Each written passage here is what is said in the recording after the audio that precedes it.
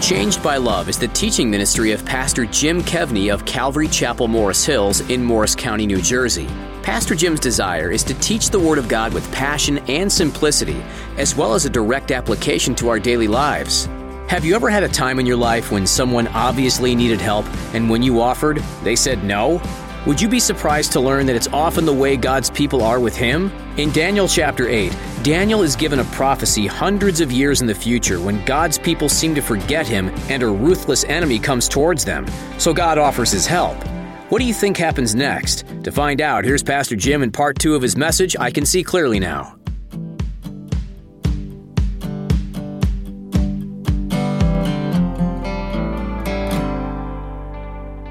We are called as followers of Jesus. If you're here and you're not a follower of Jesus, I'm glad you're here. Please say hi on the way out. You're watching on the internet. Get in contact with me here during the week. Love to get to know you. You say, I know people say, nobody would ever tell you they're not a follower of Jesus who comes here. It happens quite often. And so we're glad that you're here. But we are to trust God as followers of Jesus in a world that will often make following Jesus very difficult. We were. Daniel's time, the people he's prophesying to, we are to trust a sovereign God from one generation to the next for what could be a long time. Now, let's be honest. I know that is not a popular message, but it's the truth. You know, so you see on TV, guys, they only preach the positive message. People are like, I always want to hear the positive message. And then you're like, well, look at all the people in the stands. You know, Jesus said, beware when all men speak well of you, for so they did of your fathers, the false prophets. So when I see guys on TV, everything's great, Sunday after Sunday after Sunday after Sunday, big audience, I just go, false prophet. You say that's judgmental. Talk to Jesus, don't talk to me. He said that's the way it is. That's what they do to gather their crowd. And let's always remember that discipleship, being learners and followers of Jesus, enter into the process of sanctification, becoming more like Jesus. That is a long, slow process. So Daniel's in Babylon. Why? Why is he in Babylon? Well, because of the sin of the people of God. They engaged in something called syncretism. They combined Yahwehism with letting the world creep in and other types of religions creep in. They mixed them together. And once you mix anything together with following Jesus or the gospel or what they were worshiping in the God of the Old Testament, you've lost it. You can't mix it. And so, because of the sin of the people of God, Nebuchadnezzar and the Babylonians came and they conquered Jerusalem, and they took prisoners of war captive, Daniel being one of them. Again, down there now about 50 years. But in this vision that Daniel has in chapter 8, Daniel is in Babylon, but he's looking 400 years where the people are back in Jerusalem. They're back in the land, and this madman who thinks he's God is in Jerusalem with them, and he wants to stop what we call Second Temple worship of the true people of God. Why do we call it Second Temple worship? Because Nebuchadnezzar leveled the first temple, and then when the people of God were allowed to leave Babylon and went back, you can read all about this in Ezra and Nehemiah. When they went back, they built, it wasn't as nice, but it doesn't matter. They built the second temple. You say, why doesn't it matter? Because the temple was symbolic of the presence of God. Now, we're sitting here in a warehouse. Did you forget we're in a warehouse? We're in a warehouse. Okay. So we're in a warehouse. And what's the most important thing? Two things. Number one, we're here and God's here. That's it. Pastor Jim? No, doesn't matter. Okay? You're watching at home. It matters. You're with us and God is with us. That's what matters. God doesn't care about where you're worshiping. He just wants his people to come and worship him. And so there they are. But why would a God allow this? In fact, in verse 13 of this chapter, Daniel asked the angel the same question we said we ask. He asked the angel, how long is this going to go on for? Verse 11, we get a little bit of the answer. He, talking about the madman, even exalted himself as high as the prince of the host. So what is he saying? This guy exalts himself in the temple as if he's God himself. That's what he's doing. And by him, the daily sacrifices were taken away, and the place of his sanctuary was cast down. So what does he do? He goes into God's house and he rearranges the furniture. That's a no-no, right? We don't do that. But that's what this guy does. Why does God allow this? Look at verse 12. Because of transgression, some of your versions say rebellion, an army was given over to the horn. The horn is the guy with the power, to oppose the daily sacrifices, and he cast truth down to the ground. He did all this and prospered. Now, Bible scholars debate whose transgression, whose sins, whose rebellion. Some say it's Antiochus. Some say it's the Jews. Some say it's both. Now, while I would say it's both, when we get to chapter 9, Daniel prays a prayer of repentance for the nation. Now, it's very interesting. Daniel repents for the nation where he is. He repents for the nation in the future. And history tells us that at this time, Israel was not faithful to God, as they had allowed much of Greek culture into their culture. And what did Greek culture bring with it? Greek religion. So Greek religion was paganism. And so what happened was they were syncretizing. They were practicing Yahwehism and Greek paganism. And here's the deal. God loves his people too much to allow that.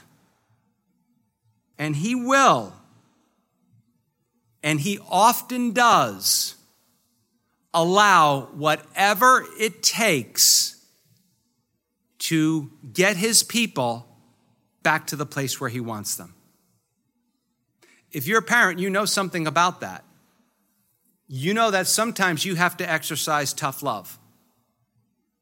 Sometimes you have to do what it takes to get your child to obey. So it goes something like this. For God's people in Jerusalem, enemies were constantly coming at them. That city was leveled more times than a kid in a sandbox. I'm telling you, that place was leveled so many times. And I don't mean the kid leveled, I mean when they're making sandcastles. And so God would be like this with the enemies. You're not coming in. You're not coming in. You're not coming in. Until such a point in time when the people were like, God, we really don't need you. We really don't need you. And God goes, okay, come on in. Come on in. Why does God do that? To get people's attention to start following him again. So that's why, loved ones, I constantly beg you, and I will never tire of this, please do not believe the people who say it doesn't matter how followers of Jesus live. Please don't believe the people who say it doesn't matter how followers of Jesus worship. The New Testament teaches us that our whole lives is an act and a gift of worship to God.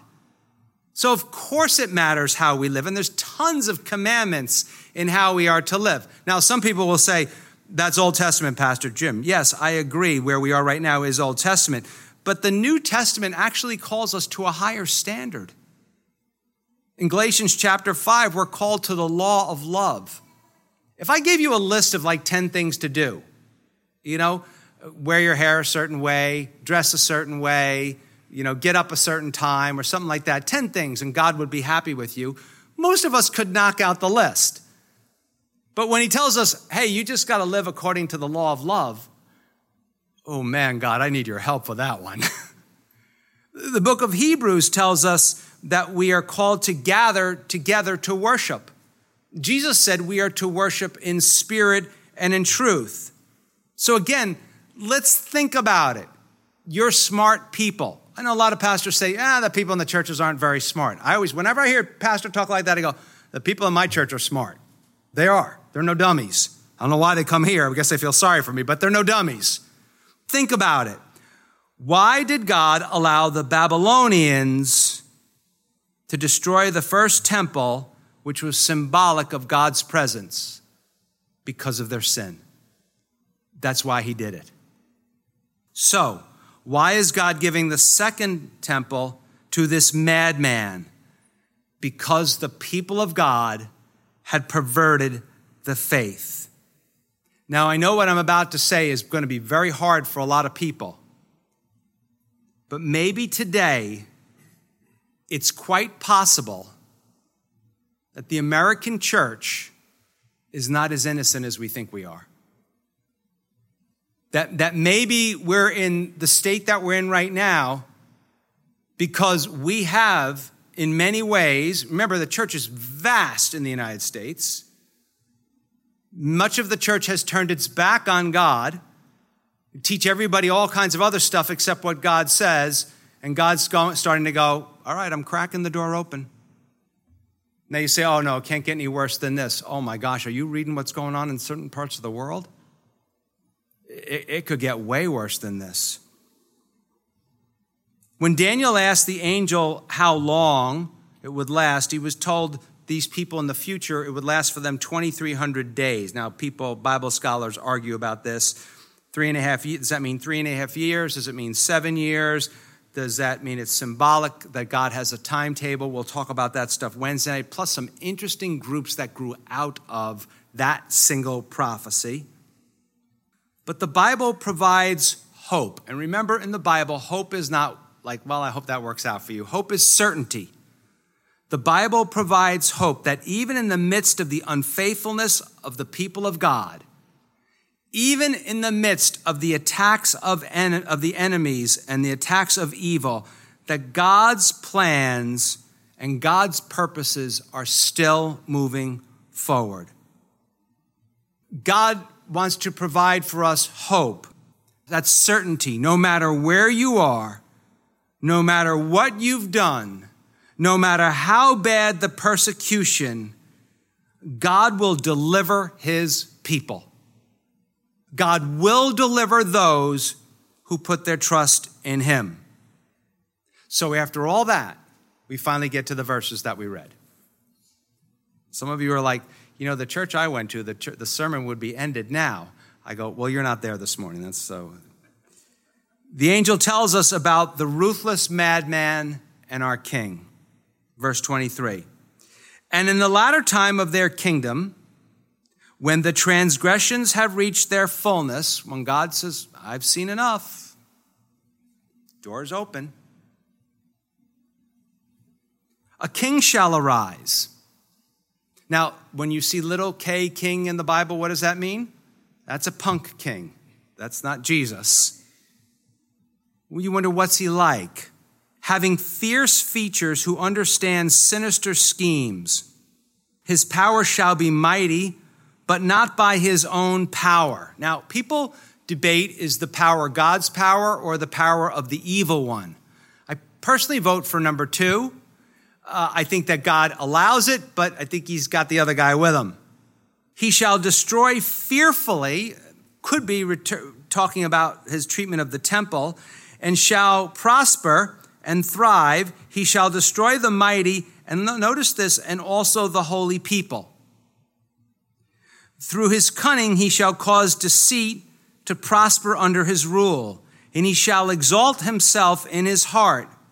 He shall destroy many in their prosperity. This is like today's news, isn't it? He shall even rise against the prince of princes. He's going to rise up against God. But something is going to change. Something is going to happen.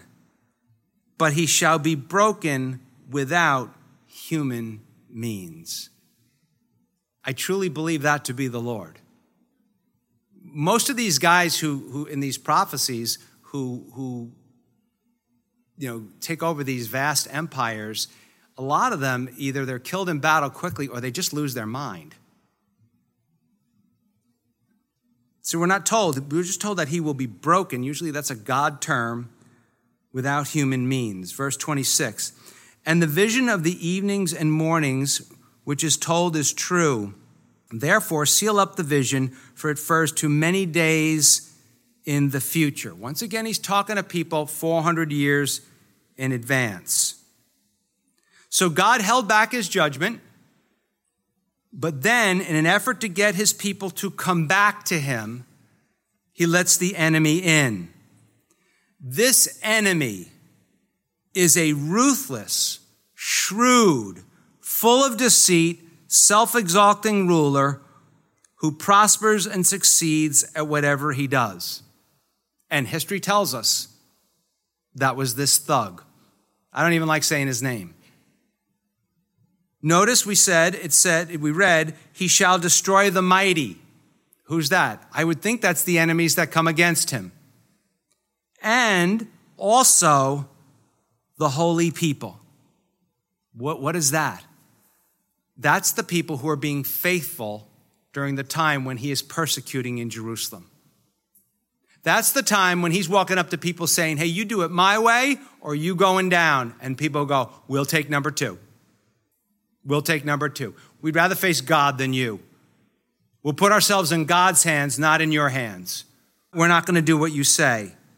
Now, it's quite possible that these people were helped by what? Daniel chapter 8. 400 years in advance, they're reading this thing going, oh my, this is what we're living through. This is the time.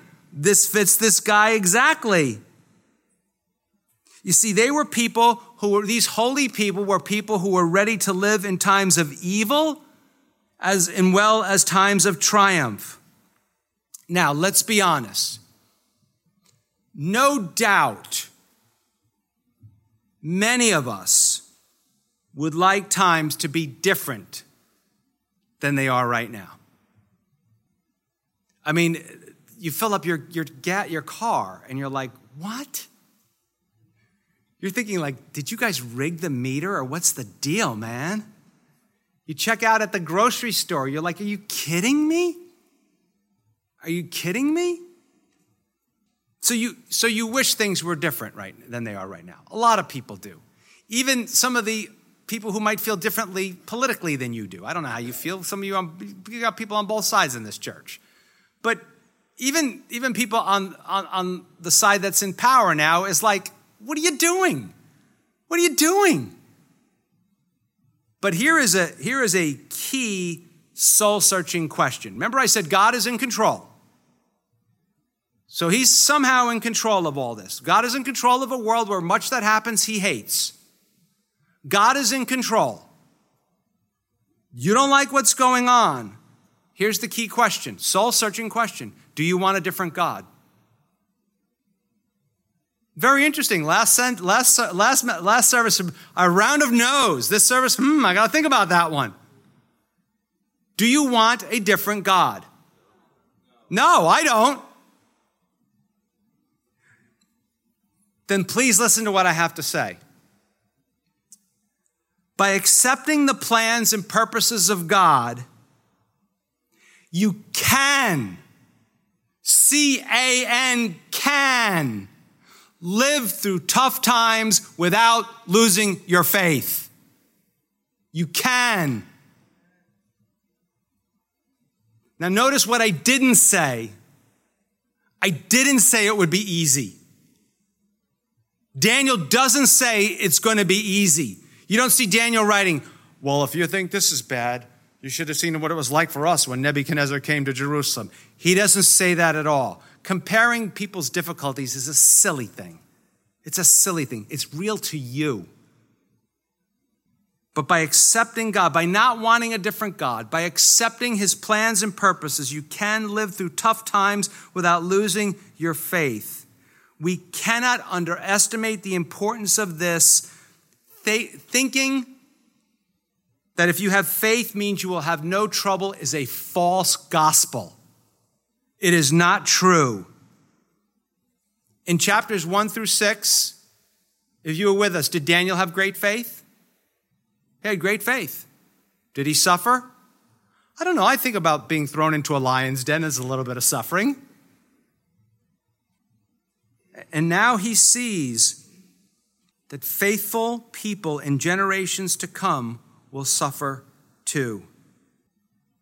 You know, maybe, and I don't know, but maybe our belief in a faith that's only filled with health and wealth and everything is easy and everything goes the way I want it to go and all the sin that's in the church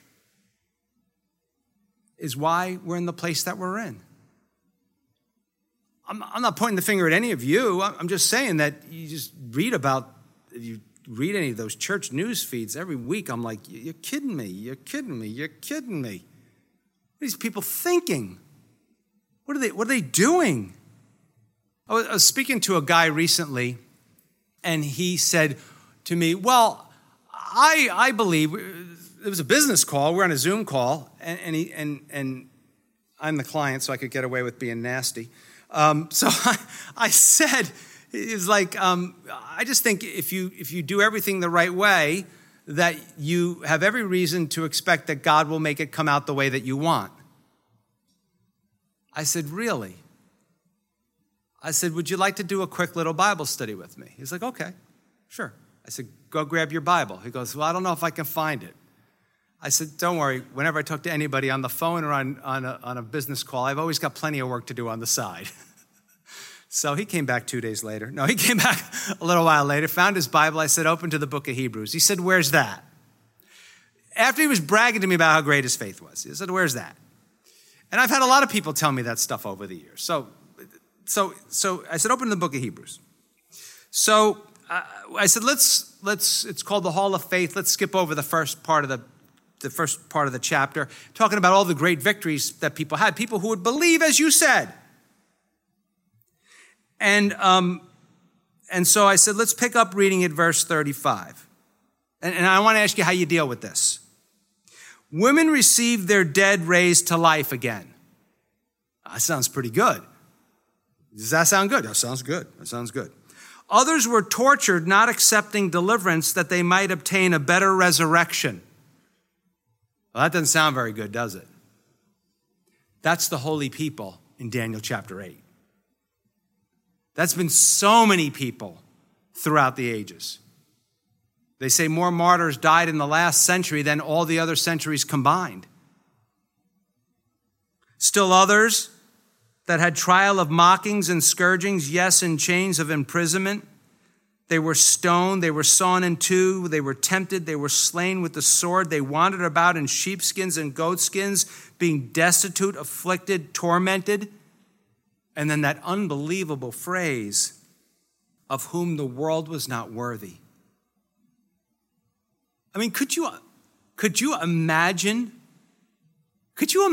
you're in heaven and you knew this was going on to some of these people and God going to you, yeah, the world is not worthy of those people. And we're crying, they might raise our taxes 2%. Listen, I think the government wastes the money. Don't get me started on that.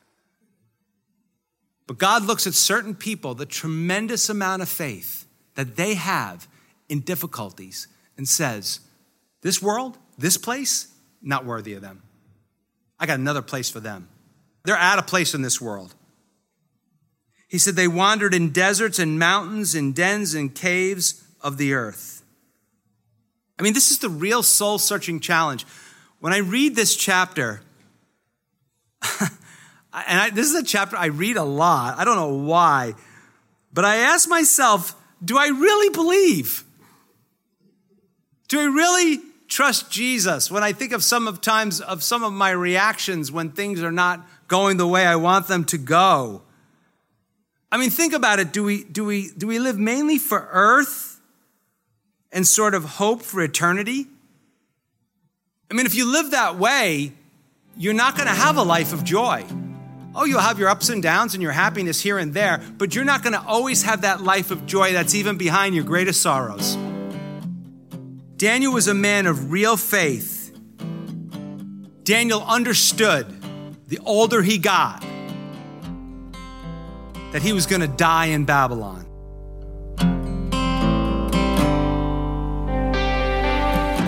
Thanks for listening to Changed by Love with Pastor Jim Kevney of Calvary Chapel, Morris Hills in Morris County, New Jersey.